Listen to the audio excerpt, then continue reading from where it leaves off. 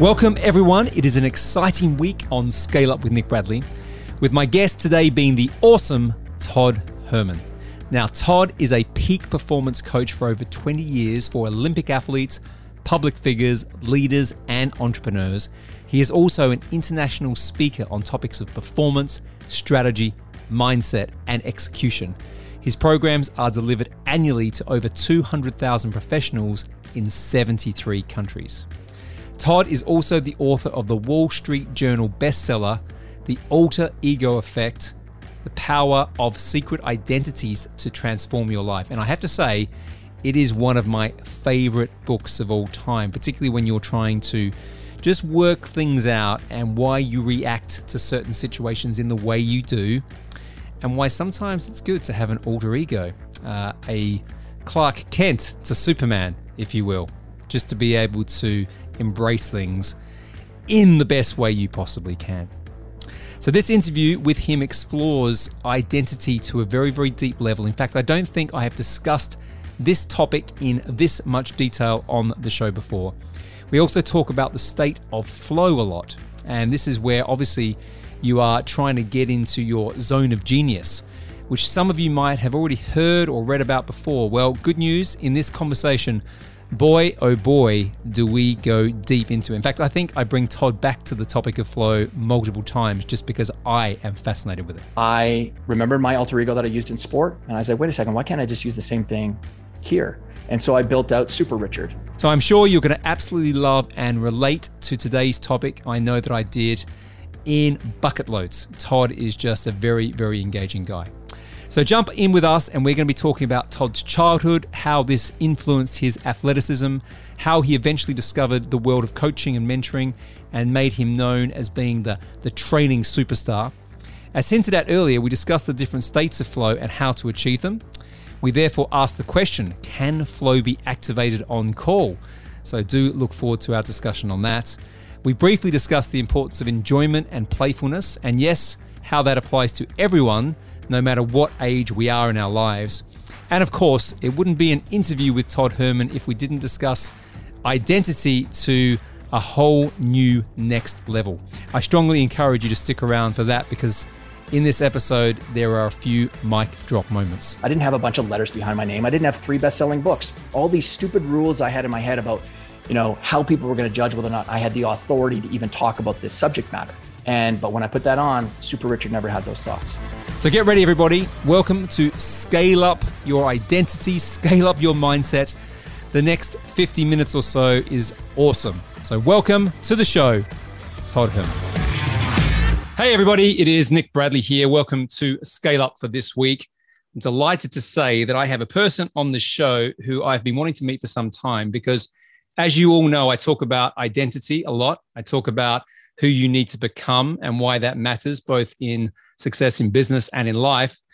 And I've got the guy on today who's kind of written the book about it. Something like that anyway. Todd Herman, it's a pleasure having you on the show. Well, this is going to be a fun conversation. I mean, this is right in my wheelhouse. And we've already been bantering about the mutual respect of Canadians and Aussies. So yeah, there's no BS in this conversation, so we can play around. And yeah, and I've got to be honest, before we pressed record today, Todd's come straight in because I've got a black eye at the moment and he's kind of already gone straight in with the jugular, saying that my wife's, domestic violence and all that stuff. I'm joking. We're all joking. We're joking, but we're Australians. We're just mucking around. Listen, Todd, I mean, great to have you on, as I said beforehand. Let's just get to know you a little bit more if we can. So, you've been a performance coach and you've worked with some pretty impressive people over the last 2 decades. How did you get into that? So I grew up on a farm and ranch in Western Canada, literally one of those middle of nowhere people. And only thing to do was either work on the farm or play sports with my 2 older brothers, which helped me develop into a pretty good athlete. And that led to me getting some football scholarships. I was also a nationally ranked badminton player, which never surprises people because, of course, American football and badminton, those two always go together, right? There's a degree of finesse, which is very similar between the 2 sports, right? Totally. Yeah. Same attitude works on both fields and court. I'm with you. And so long story, but I was never physically gifted. I'm not like 6'4", 245 pounds or anything like that. But I had, I was going to say accidentally, but wasn't really that accidental. When I was in the ninth grade, I was competing in a volleyball tournament in another middle of nowhere town in Saskatchewan, Canada. Yeah. And every time I'd go up to block this opponent's spike, he would flick out his foot and try to kick me in the groin, and did it once. And I thought, oh, maybe that was just a, accident. Did it again a second time. And I sort of leaned through the net and said, do it again, and you're going to be on the floor. And he did kick me in the, where. And I reached through the net, grabbed him by his shirt and pulled him in, and clocked him twice. And he fell to the ground. And then I got kicked out of the tournament. Apparently fighting in volleyball isn't a popular thing. And so I could imagine that. Yeah. So one of my first mentors, Grant Henderson, who was my teacher in this small little rural school that I was in, he was like a hero to me. He, after he berated me, he did the best thing that any good coach or leader would do. You never leave someone in the same place that you found them. He gave me a tool or a resource, just like Obi-Wan Kenobi gives Luke Skywalker the lightsaber to help him, enter the cave and, battle the demons. So he gave me this book, told me to go to the library and pick it up. And I did. And it was basically around like personal leadership, but right. It was actually not a very good book. But the author mentioned sort of mental game or mindset, really is what he said. And I was like, oh, well, what's that? And so I just sort of fell into this sort of black hole of like learning more about the mind and everything. And from what I was learning, I'm dyslexic and I'm ADD. So for me back then, I wasn't even diagnosed yet. I didn't get diagnosed for. Let's do a time check here. What was your age at this point, approximately? I was in ninth grade. So I was like 13. 13. Okay. Got it. Yeah. And so I started reading all these books on mindset. And what it did was it allowed me to actually discover, for me, not that they said it explicitly in the book, but I discovered how to get into the zone in the flow state. And so when I played, it's actually what got me my scholarships because, like I said, I wasn't physically gifted, but every single game I played in football, I always got into the zone. And so when you're playing in that flow state, in that zone, all of your capabilities get to come out of you onto that court or onto that field, whatever it is. And when I got done, so long story short, when I got done playing college football, I started volunteering at a high school with some of the football kids, defensive side. And I'd spend more time. I'm like, listen, you don't need to do more cone drills. You don't need to do more wind sprints. That's not going to help you with your performance in the game. Really, you're just missing, like, you don't have a good routine in your preparation skills. You don't actually set, even just micro goals for yourself. All these things that I had done. And these kids started getting great results, not even actually just on the field, but actually in the classroom. Because I would actually teach them as well about, what I'd learned about how the mind works and stuff. And so parents started asking me if I could mentor their sons and daughters. This is 1997, by the way. And I was like, yeah, sure. This wasn't a business. So you're like one of the old guard of this type of stuff, right? Because I mean, back then, I imagine the idea of coaching and mentoring wasn't really an industry in the way that we think about it now. Industry. Yeah, there's no industry. Yeah, I've been around it since the beginning. They started asking me if I could mentor their sons and daughters. And again, I was like, yeah, sure. And then they were like waiting for the shoe to drop, so to speak. And they're like, okay, well, how much? And I was like, how about $75 for 3 sessions?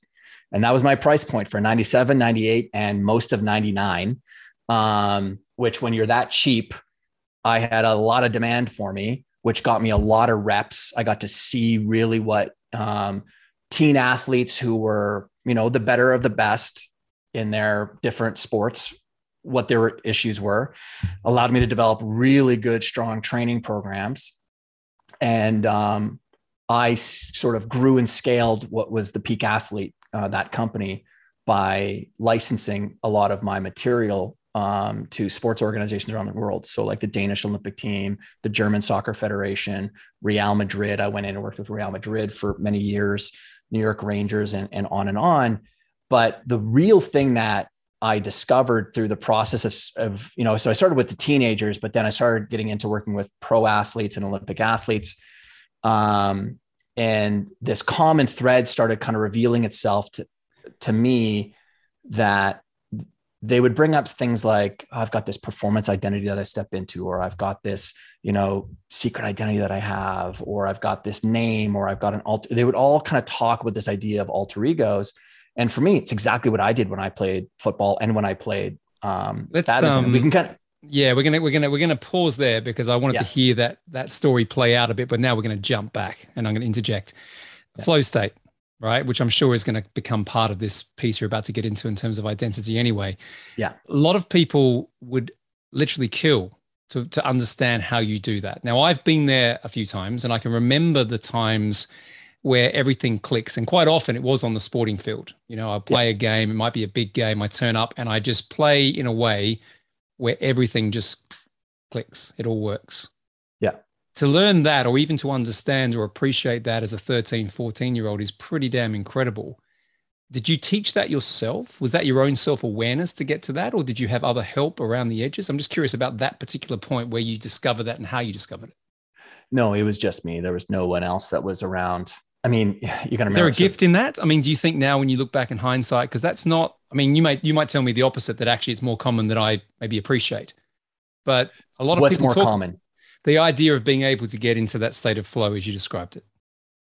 Well, it's people think of it as a mystical place to get to, and it's really not. I mean, there are certain dominoes that if you drop them, the likelihood, because you can't expect it. The moment you try to expect anything, well, that you can't get to it. Because expectations is one of the, pitfalls of ambitious, top achieving, high achieving people, is the expectation of some sort of outcome. So if I expect to get into the flow state, I actually do have a healthy expectation of getting into it now, but that's because I've got so many years of experience with it. You've done the reps, haven't you, as well? And you've probably you've trained those reps into other people to understand the triggers or whatever you would call it. Okay. Yeah. So, but anyways, to your point. Well, actually, do you want to go to your question because I sort of cut you off a little bit? Yeah, no. Well, the question. I mean, firstly, you kind of demystified the point I was probably making more mystical than it is. Yeah. The idea that, again, when I've spoken to, and I've met, maybe certainly not as many of the pro athletes as you have, but certainly people who have excelled in certain areas. Yeah. And a lot of them find it difficult to turn that sort of dial on, right? And I'm just curious about, we'll probably get into this as we go through the conversation anyway. I'm just curious about how you did that. Got into flow state. Yeah. So, well, how I got into it, and then I'll talk about how I discovered it. So, number one was an understanding of the biology of the body. So, the one thing that really set us apart in the peak athlete world, again, very early in this coaching world, and even because I was sort of lumped in the idea of sports psychology, which really wasn't what our angle was, everyone in that space was highly indexing towards the psychological game, as opposed to, we always approached it as a holistic. You've got a human person, and psychology plays a little bit of the part, or mindset, but there's biology, there's kinesiology, there's all these other systems and disciplines that when you pull back and you look at all of them and how they can work together, now I'm increasing the likelihood of releasing the capabilities of the athlete. So for me, started with biology. So right here in the jaw is a large bundle of nerves that goes and extends up right behind your skull. And so you literally cannot get into a flow state or zone if you have a clenched jaw. You can't. Right. So if I'm like, you can't. Right. So grit and bear it. So there's all these kind of like this vernacular and some of these sayings that are in the world of sport that I laugh at, that are some of the most popular ones out there. And they literally run counter to helping someone achieve their personal bests. So this idea of tensing your body up, that's probably the opposite of what you should be doing to be able to get into that place. So elasticity, flexibility, adaptability, all of these terms, thinking about it in the jaw. So now pull back a little bit, and anyone that's probably listening is very famous, or at least, sorry, not famous, but familiar with Michael Jordan. Yeah. Some of Michael Jordan's most prolific photos are of him flying through the air with his jaw open and his tongue out. Right. Yes. Oh yeah. Now, he wasn't doing that intentionally because it got him into the flow. A lot of athletes, they sort of just develop that as an unconscious level because it helps get them to where they want to fundamentally go in the process of the game, which is just relaxed and free and agile. So a relaxed jaw is paramount in the whole domino. And I've never heard that expressed before, Todd. So that's why my mouth is like, ah. and so you have to practice that because so many people are, well, even nose breathing, right? Like nose breathing is super important to activate the or to deactivate cortisol inside the body. It's activates the parasympathetic nervous system, so it relaxes you. But when people breathe through the nose, what they'll do is they'll close their mouth, and a closed mouth increases the likelihood of your teeth touching together then. And when your teeth are touching, that means that this bundle of nerves is tightened up as well. So just understanding that part of things is you're literally now probably halfway to the equation. So the actual science behind this, and to your point, the physiology behind this is such a big part of it, as opposed to just how you're thinking or. Yeah, man. Like, I've been, I built the world's largest peak performance and mental game coaching company before I sold it. Like we've impacted millions of athletes around the world. And now here's a company that literally sells sort of mental game, or inner game is what we actually called it. We didn't really call it mental game that much, but inner game stuff. And the precognitive sort of frame that people would think is, okay, well, it's all mindset stuff. And it's like, no, like, listen, it's actually the stuff outside. I want to prevent most people from making it a mindset issue, because the moment it becomes a mindset issue for the listener, what do you automatically assume? Damn it. It's hard, because the mind is still such a mystical place for people. And so I don't want to put that burden on people's shoulders, because a lot of times the solutions to some of the issues that people are challenged by are physiological or they're environmental. People have a massive underappreciation for how much your environment, whether it's the social environment or just your actual environment, the place that you're working in, is shaping your results. It is the most under-indexed part of this sort of success equation that I see out there. And, we've seen it millions of times with other people. You pull them out of one situation, you put them into another situation, and now they thrive. You put an amazing performer in this situation into a new situation, and they become average. Well, that's because the system that they're operating inside of is not conducive to them being very successful. So that's what we always looked at things through, was just many different lenses of helping people perform. And how did you, again, I always like to get into the detail of this. Yeah. Clearly this is something that built over time. This is your life's work, right? Yeah. So how did you start to discover these different elements? Was it experimenting with different people you were with, your environment, yourself, or personally with you? Three big things. Okay. Yeah. There's three big things. One, definitely my upbringing. Simple farm and ranch lifestyle. There's an element of practicality that's there. I was very fortunate to be growing up inside of nature. And what I mean is, our family's business involved nature. In fact, there are very, very few, entrepreneurial businesses that get affected that much by the world that's, you're living inside of, the rainfall or the sun and all that. So you learn so much about the cycle of life by, being a farm kid. And also nature is the ultimate meta frame on judging whether or not something is true or not. Because if something doesn't exist in nature, which is reality, people are making some massive leaps in the way that they think that human beings operate with, some different paradigms that they give people. Because in nature, there's nothing that is ever good or bad. There's a band of maybe healthy, and then it can get to toxic. And then there can be hypo, where, water, for example, water is good until you're floating in the middle of the ocean. And then the last thing you want is water, right? So I'm saying all this because nature was such a good teacher for me in that it helped me really stay grounded in the practical frame of, helping people in this kind of mystical place of performance. I had this good teacher, I think, that way. So that's number one. I take it just also on that, and we'll come into the other 2 points as well, but there are some natural laws that you learn that sometimes I see out there, we as humans try to not lean into or not appreciate. You see what I mean by that? So, nature by its sheer perspective is a little bit chaotic, right? Things form, but they form in a way which it kind of works in a sort of symbiosis way. But sometimes as humans, we try and make things too structured or too perfect or put things in boxes. Yeah. So again, I'm just listening to what you're saying and trying to correlate that back to kind of now why, if you want to be in flow state, there has to be a degree of just being and allowing and letting go to some extent. Otherwise, if you try and control it, you're never going to realize that.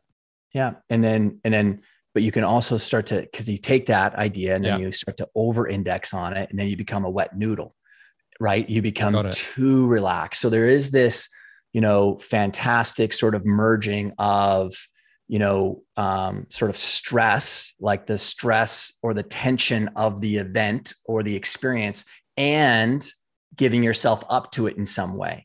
But there's a meeting that's there of those two corollaries. Okay, that makes sense. Okay, point two. Yeah. And then the second one was mentorship. Okay. And I am a big believer in being an apprentice and being and having mentors. I think it's the least appreciated part of being successful in anything. Most of the times it's because of our ego. We want to go and prove it and go and do it on our own. And we fall into this that was a big part of maybe some of my equation as a youngster, is proving other people wrong in some way. Yeah. But pride coming into play. And I get that. Yeah. And so how I fell into mentorship though was my first most important mentor in the sort of mental game world was a byproduct of, I was reading all these other books around, psychology and, mindset or, any of those topics, leadership even. And most of it just didn't make sense. It was like, I played sport at a good level. And if I tried to do any of these things that they're talking about in these books, I'd be thinking way too much out there. And that's the enemy of the athlete. How can I get into flow state if my, frontal lobe is super active? And it just seemed like a lot of, frankly, bullshit to me. It's that kind of practical farm kid side. I'm like, this, we got a saying on the farm, that dog won't hunt. And I'd find a lot of ideas that I'm like, oh, that dog won't hunt. Like that won't work. And then I came across this book called Coaching the Mental Game by Harvey Dorfman. Yeah. And it made so much sense. It was so practical. And he's known as the Yoda of baseball, worked with all the superstars in Major League Baseball. And I cold outreach to him. I phoned him, left him a voicemail and said, hey, Harvey, I'm like 2.5, 3 years into this world of the inner game and performance. And I know enough to know that I don't know enough. And yours is the only stuff that makes sense to me. And so I'm sure you probably have another book in you. And I'd love to come down and volunteer and just be like your assistant for a little while if I could. No expectation. And so he called me back 2 days later. And this is the end of 99. And he said, you don't want to live with me, kid, do you? And I lied to him. And I said I had an aunt and uncle who lived in North Carolina where he was at the time. And said I could stay with them, which they didn't exist. And he's like, okay, so you come down, maybe spend a couple of weeks and I'll show you the ropes or whatever. And I went and stayed at a Motel 6, not too far from him. And it was $28.50 a night. Did he ever find out, or you told him later? No, he never found out. Never did. I was terrified that he was going to find out. Oh God. Because I really didn't want to burden him with like saying, you know what, because I knew we were going to end up getting along, but I didn't want to burden him with that. And I maxed out my Scotiabank Visa credit card down there. Because while I was busy, I was still not charging very much. In fact, my Quicken taxes at the end of the year of 97, 98, 99, I averaged $8.56 an hour. That's what I was averaging as my income. But back to what you said before, you're getting the reps in, I take it at this point. I'm getting the reps in. And you know what, man? I was loving what I was doing. I was working with young kids in sport. Like, I mean, that's what I grew up inside of. And I was, helping them. pursue their dreams in whatever little fashion I could help them with. So anyways, I went and stayed with Harvey, and I was with him for 33 days, and I got to see very quickly, because all of this is during the baseball offseason in January now of 2000, all these athletes are making their annual pilgrimage in to see Harvey before the season starts. And they'd spend a full day with him. And these are professional Major League Baseball players? Roger Clemens. Oh, wow. Andy Pettit. Like, I'm talking, no, he's like, no, I know. I mean, yeah, I get it. No, and I'm, being from Australia, you'd probably think I've got no idea, but I know that name. Yeah. Well, Roger Clemens is, one of the top 3 greatest baseball pitchers of all time. So anyways, he invited me to, that was the 8th day was when Roger came in, and I got to sit there because Harvey invited me in, and Roger said it was okay. And I was like, oh, all of my preconceived notions as to what he would be challenged by isn't. It actually looked more like life coaching, frankly. And this is just a rough number, about 80% of their challenges were all off the field stuff that would impact their game somehow. So my wheels just started spinning. Maybe just to be for context here, we're talking more emotional driven things that were causing maybe distraction. Relationships, husband, wife stuff. Right. Okay. Kids, parents. And that stuff, just on that again, because we'll go into it, but that stuff, if you don't address it, even though you think you're addressing it, and now I'm talking more wider than Roger. Yeah. That has an impact. Yeah. From your massively. So that was my big insight. I was like, oh, this is because I just started, because I wasn't involved in the conversation. I could just sit back and observe. Yeah. And, this is maybe one of my own personal superpowers, but because of my dyslexia and ADHD, my brain my brain only thinks in pictures. I don't think in words. That's just how my brain is structured. And so because I think in pictures like circles, triangles, and squares, my mind is always shaping something into a more simplified form. Maybe it's because I'm not bright and I can't handle complex things. So I was like, oh, I wonder if there's a window of time that if we can mitigate any external stressor on the athlete, that it will impact their performance on the field. And I found it. And it's the 6-hour window.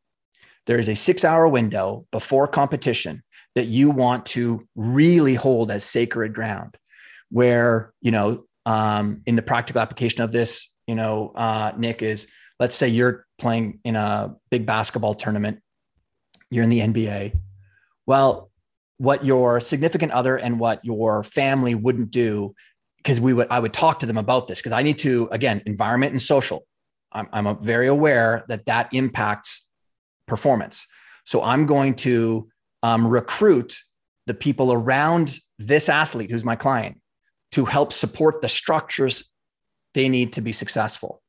And so everyone knows that there is no text message nowadays. Back then there was no texting, but there's no text message or phone call in that sacred 6-hour window. Nothing like, so whatever unresolved fight that happened the night before, or even in the morning, we need to delay it. And that was part of the magic of helping athletes get into, again, because the whole purpose of what I'm trying to do, Nick, you picked up on it very early, and you made sure to stop me, is the whole purpose of all this for anyone that's listening, whether we're using identity as a device to help, is I just want you to get into the place where you are in complete flow and zone. So every single device, tactic, tool, strategy that we were employing, it had to lead towards that center of town, which is flow. Every street, avenue, back pathway, whatever, had to lead to there, not lead to whatever you think is your outcome or the goal that you have. So the gold medal on the podium. I'm like, I get that 100%. We need to know what that result is, but the thing that's going to allow you to achieve it with greater consistency or repetition is how many times we can get you into this flow, or at least dancing around it at the very least. No. Okay. And again, just for the people listening here, because a lot of people here are business people, right? And the context is still the same. I imagine, like, if I have to perform, be that pitching for money, selling my company, the stuff, investment, the private equity world that I came from, the principles remain the same. Absolutely. I mean, it is a flow just like nature has its laws, flow can be applied to the human Flow can be applied to a team, and flow can be aligned to a business inside of a marketplace as well, where you all of a sudden you just see a business that is, whether it's with profitability or with just growth, they found the flow channel. They found it. Can you gain momentum from flow? Oh, you gain so much from it. Absolutely. Momentum. And what's really important for me is you gain enjoyment. And when you have someone who is private equity company, they're a business owner, they're an entrepreneur, they're a leader, they're a CEO. When you have someone who's enjoying what they're actually doing, and that's what I would actually cause people that are listening to pause, is you don't think of enjoyment as a major metric to track when it comes to the output of someone's ambitions and their performance, but it is 100% linked, because I have come across hundreds of athletes, hundreds of leaders, public figures, entertainers in Hollywood that I've worked with, business owners, entrepreneurs, that by all accounts on the outside looking in, successful, outcomes, milestones hit, all that kind of stuff. But they don't own it. They don't feel it. They're not enjoying it every day. And so for us, our two governing metrics that we're at with our world is, yes, I want to help you hit milestones and outcomes. And I want you to be enjoying the process along the way, because when you've got someone who's enjoying what they're doing, that means they're on a treadmill custom built for them, and they are impossible to beat. Intrinsically linked. And also there's a point of sustainability here. So anyone, I imagine, can have a little bit of success for a little bit of time, but if it's killing them, right? You know, I'm being, again, a bit dramatic, that's not sustainable. And it's funny, like if you ask me the question, you know, what do I get the most energy from, right? It's not looking at spreadsheets and, you know, getting into minutiae of detail. You know, I like speaking on stages. I like helping people achieve their goals. I like teaching, right? I like all that stuff. If you get me into the operational detail, I just, right? I can feel my energy sucked from me. And I've learned that over time. The question I've got for you is once you understand what the triggers are for you to get into that flow state, can you do it on call? No, you can't just do it on call. You can, now we're getting into the mindset. The mindset around it is, I have set myself up for the highest likelihood of success. And now I'm inviting it in to find me. Okay. And because I've done my work, I've followed my routine, I've got the relaxed jaw or whatever. I have a vision of maybe how I would like this game to go, or this match to go, or this presentation to go, or whatever. And now there is a attitude of giving up. And this is the third thing that I wanted to get to, of them is, out of all of we were talking earlier about like how the focus for us is to help people get into that flow state. All right. Well, what is the guardian at that gate to allow you to go into play in that playground? If you think of it that way. So if everything is about center of town and it's a target, and like who stands at the gate of that? Well, there are two guards. One is the trust guard. If you don't trust yourself, if you don't trust your skills, if you don't trust your preparation, if you don't trust the plan that you have in place to attack the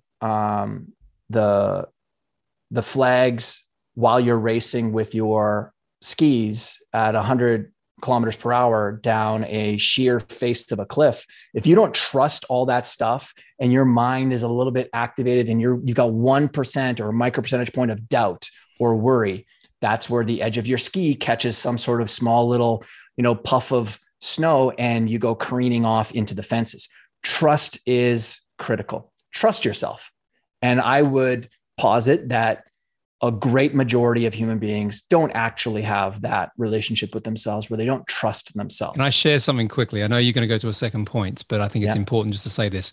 When I made a transition into what I do now from what I used to do, I used to work for the big private equity firms doing turnarounds and going in and doing some pretty horrendous things when you look at it from the outside in.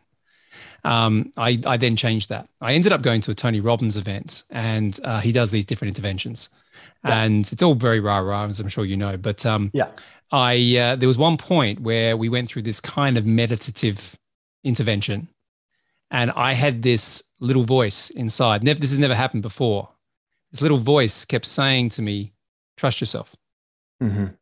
Now, it was really weird for me coming from that background into this environment. And I was trying to connect a little bit with sort of head and heart, right? Yeah. But it was incredibly powerful. Like, it was out of my control, my sort of my conscious control. But those two words kept repeating, meaning actually, now that I look back in hindsight, that what I was leaning into or starting to explore was what I was meant to go and do. Mm-hmm. And I just needed to, back to your point around guardians, I needed to trust myself in that journey. So I just wanted to share that because I think it backs up nicely the point I think you're making here. Yeah, that's great. What an awesome experience to be able to get that. I mean, a lot of times people get those whispers and they're not really paying attention to them because they think it's like, it's so, there's nothing to sink your teeth into around the idea. Well, what do you mean trust yourself? Well, that's why I said, like, trusting your preparation for this moment, trusting. So there's kind of 3 phases of this, like when it comes to helping someone or anything perform, and it's based on time. There's past, there's future, and then there's present. Yeah. So when you look at your past, can you trust the preparation that got you here? Trust the routines that got you that, like whatever that looked like for you. And then do you trust your plan that you have? And what your the strategy that you've got to go down the slope of this hill, or to defeat the number 1 ranked team, or to take the product to market, or to go into the presentation? Do you trust that plan? And then in the moment, then there's nothing left but those 2 things uniting together, past and future, in that moment, and say, to your point, trust yourself. That's like a trigger phrase that, what I would teach an athlete or anybody is, do you have an anchor phrase that you can go to? One, the most common ones are, trust yourself. Another one is let go. Another one is let go and let God. Because some people, depending on what your spirituality is or whatever, so let go and let God. And that's just to give it up. Like, just give it up. Like, don't force it now. You've got here. You're in the moment. Like, what an achievement that is, that you're on the actual top of the mountain at the Olympics, about to point your skis down the hill. What a privilege and what a joy that is for you. Now just let it go, man. Like, let it go. And the people who can commit to that, I mean, that's where a personal best that would shock someone gets to come out, because you're allowing it now. It's like, okay, now the real performer gets to get out here. So that's the guardian trust. And then the second one is, which kind of leads then into why what I became ultimately known for with the alter ego stuff became so powerful, which is an attitude of playfulness. Wow. That is the other major guardian that prevents and stops anyone from getting into that, magical zone of flow. And now let's just break it down biologically. So between the ages of 6 months and 7 years of age, we as humans, we need to learn a lot about how the world around us works. We need to walk, we need to ride a bike, we need to, feed ourselves, we need to not soil our diapers and all these kinds of things. There's a lot that you're learning. And most people, they just super underappreciate how far they came through that phase. We just expect it to happen. But instead, if you kind of honor that period of your life and you're like, man, I really did. And you might look around and say, well, everyone else figured it out. No, let's just isolate it to you. But that is a huge phase of intellectual and emotional development. Okay, well, I'm fascinated by that process that humans go through then. But structurally in the brain, there are essentially 4 main brainwave states that we're operating in. There's beta, which could be someone that's listening right now and you're sort of judging and you're reasoning what I might be saying and what Nick is saying. So it's that sort of higher thinking power. That's beta. Alpha is the brainwave states around sort of creative focus. You're really kind of focused in, you're working on a project. You're kind of close to losing track of time, but that's alpha. Theta is true flow state. That's where the flow state actually lives, is in creative or in the theta brainwave states. And that's when you have access to all of your kind of creative superpowers. So you've got access to all the things that you might have learned. And that's why people who are in flow state, their read and reaction times go up. One of the reasons behind that is because your eyes start to flicker at about 3 times the rate of speed.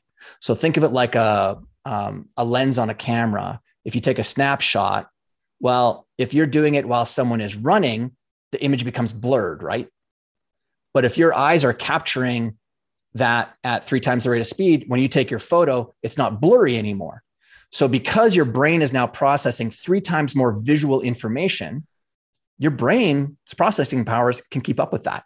So that's why when someone's in zone and flow state, they say things like, man, I just feel like the game was slow. Well, so this is the physiology side of that. So let me just play this forward in my head so I get it, and then hopefully that will help everyone else get it. So, wait, are you saying that I'm not speaking clearly? No, I'm just saying your brain is much bigger than my brain, and I'm catching up. Right, there we go. A bit of humbleness and gratitude and all that. But anyway, Absolutely. The point I'm getting at here is, if for whatever reason I've got stuff going on, I've had a fight, I get on the court, and I can't go down to that level 4, right? The theta, was it that you said? Theta, that's level 3. Delta is the last one. And that's really like meant for like sleep, basically. Okay, fine. So theta. So let's say, for example, I can't get down to that level where everything just slows down. The basket is big. The shot, I don't have to think about it. And, I could just throw stuff. I'm just using a basketball analogy because I love it. I could throw things like this. It doesn't matter. They're just going to go in. Boom, boom, boom, boom, boom. I've kind of almost tapped into that part of how my brain works. Yeah. Is that right? Yeah. I got it. Like, I mean, how many times have you seen someone like Steph Curry? I'm a Celtics fan. We can't talk about this. Okay. Yeah. Geez, yeah. Well, I'll give you an analogy here again to ground it for people. I played in a grand final recently, right? And I play okay. We talked before we pressed record. I'm the old guy on the court. I got onto this grand final, and I'd been doing quite a lot of meditation and quite a lot of stuff. And I put it down to this at the end, but you might have a different perspective. Got onto that court, and I just played the game, probably a game that I haven't played for 25, 30 years. Now, I've been playing basketball since I was 6, and I'm now 48, right? Yeah. Turn up, scored 27 points, didn't miss a 3-pointer. We win the game. And that was my best game for the season by far. And I just felt like nothing could be missed. And everyone was like, where the hell did you come from? So that for me I was absolutely in a state there. I put it down to meditation. So breaking that down then, yeah. If you feel like you can't miss anything, what's that ultimately saying about you? You trust everything that's coming off your fingertips. It's a trust thing, right? And it compounded over time as well, because as soon as I hit a few shots and then all of a sudden it was boom, momentum thing. I didn't think, I just put up stuff and it just went in. The classic, if you were in the NBA Jam game from Nintendo, he's on fire. I just had to jump in because you mentioned Seth Curry, so I had to put myself next to that name, even for a split second.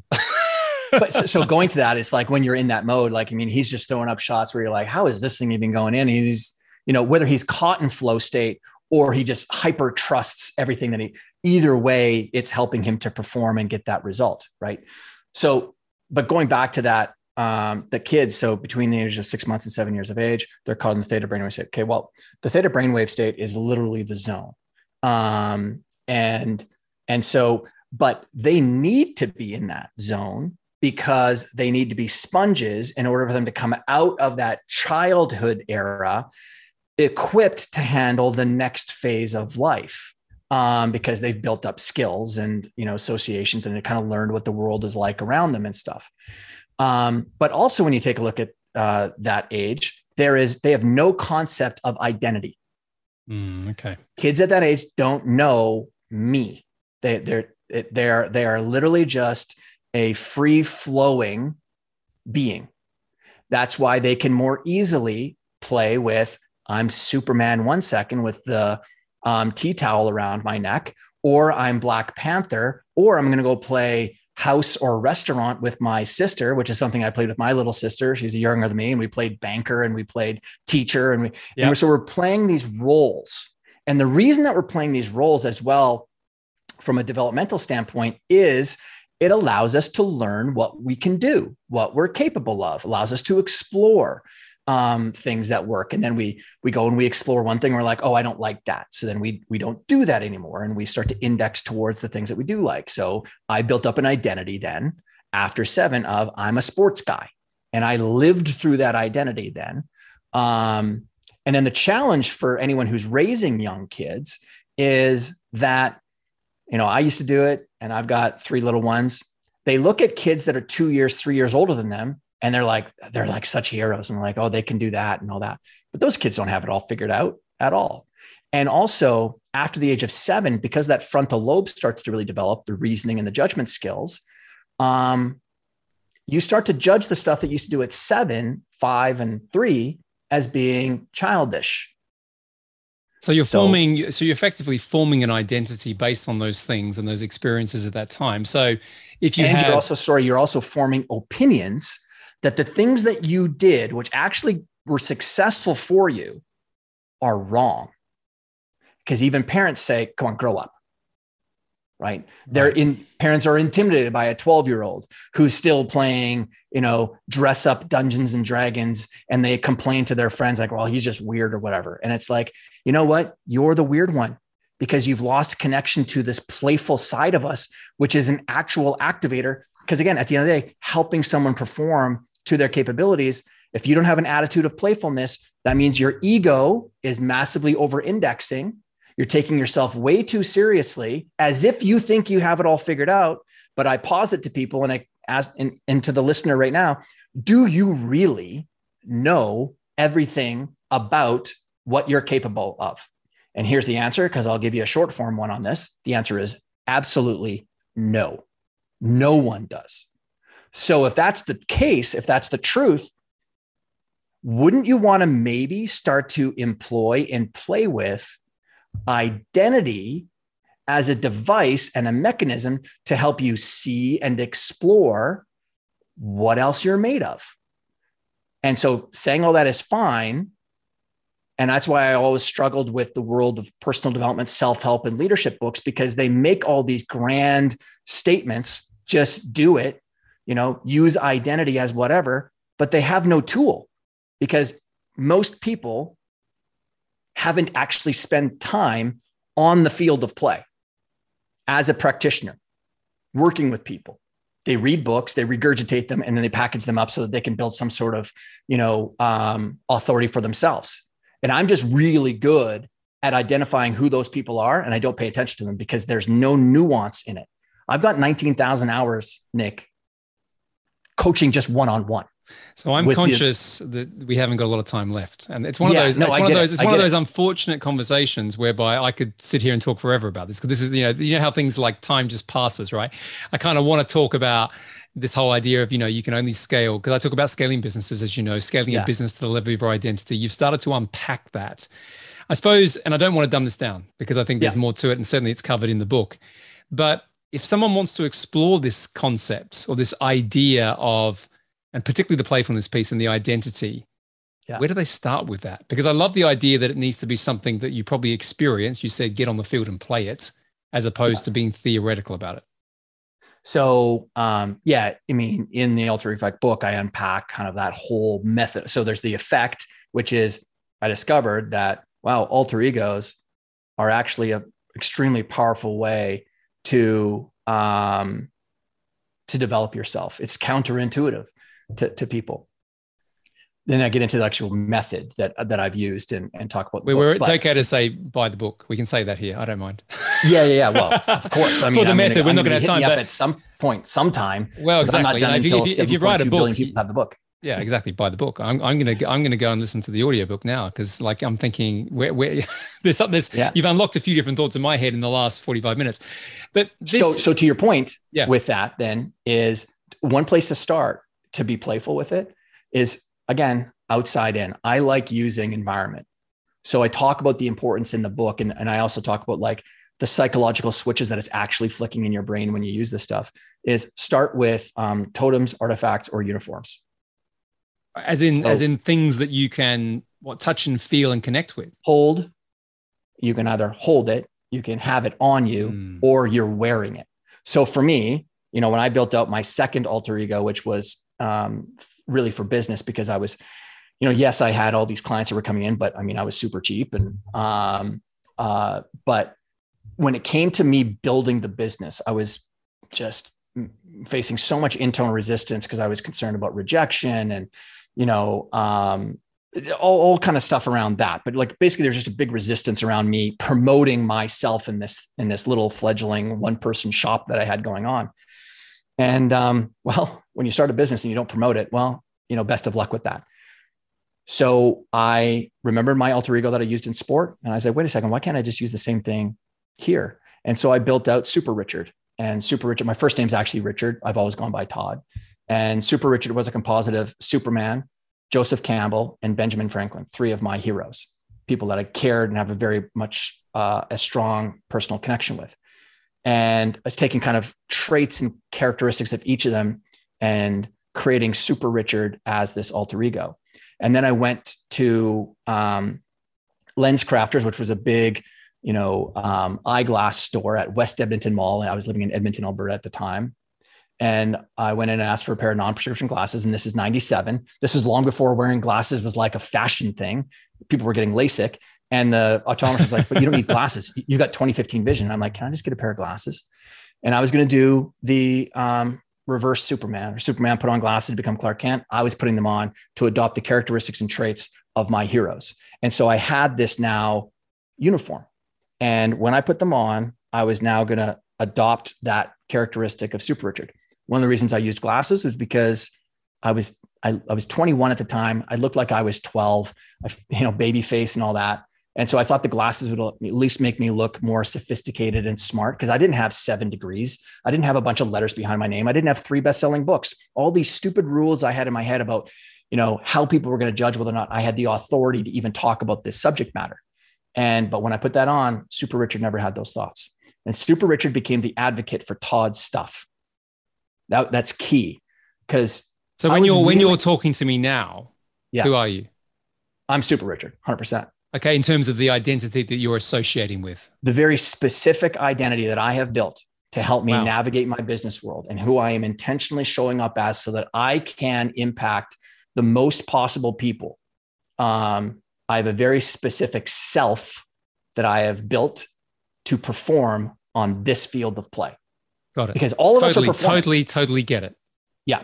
Totally get it. And when you're working with your clients, be that, sports superstars, business superstars, this approach is what you coach and suggest. Exactly. And there's no fucking suggestion, man. You're doing it.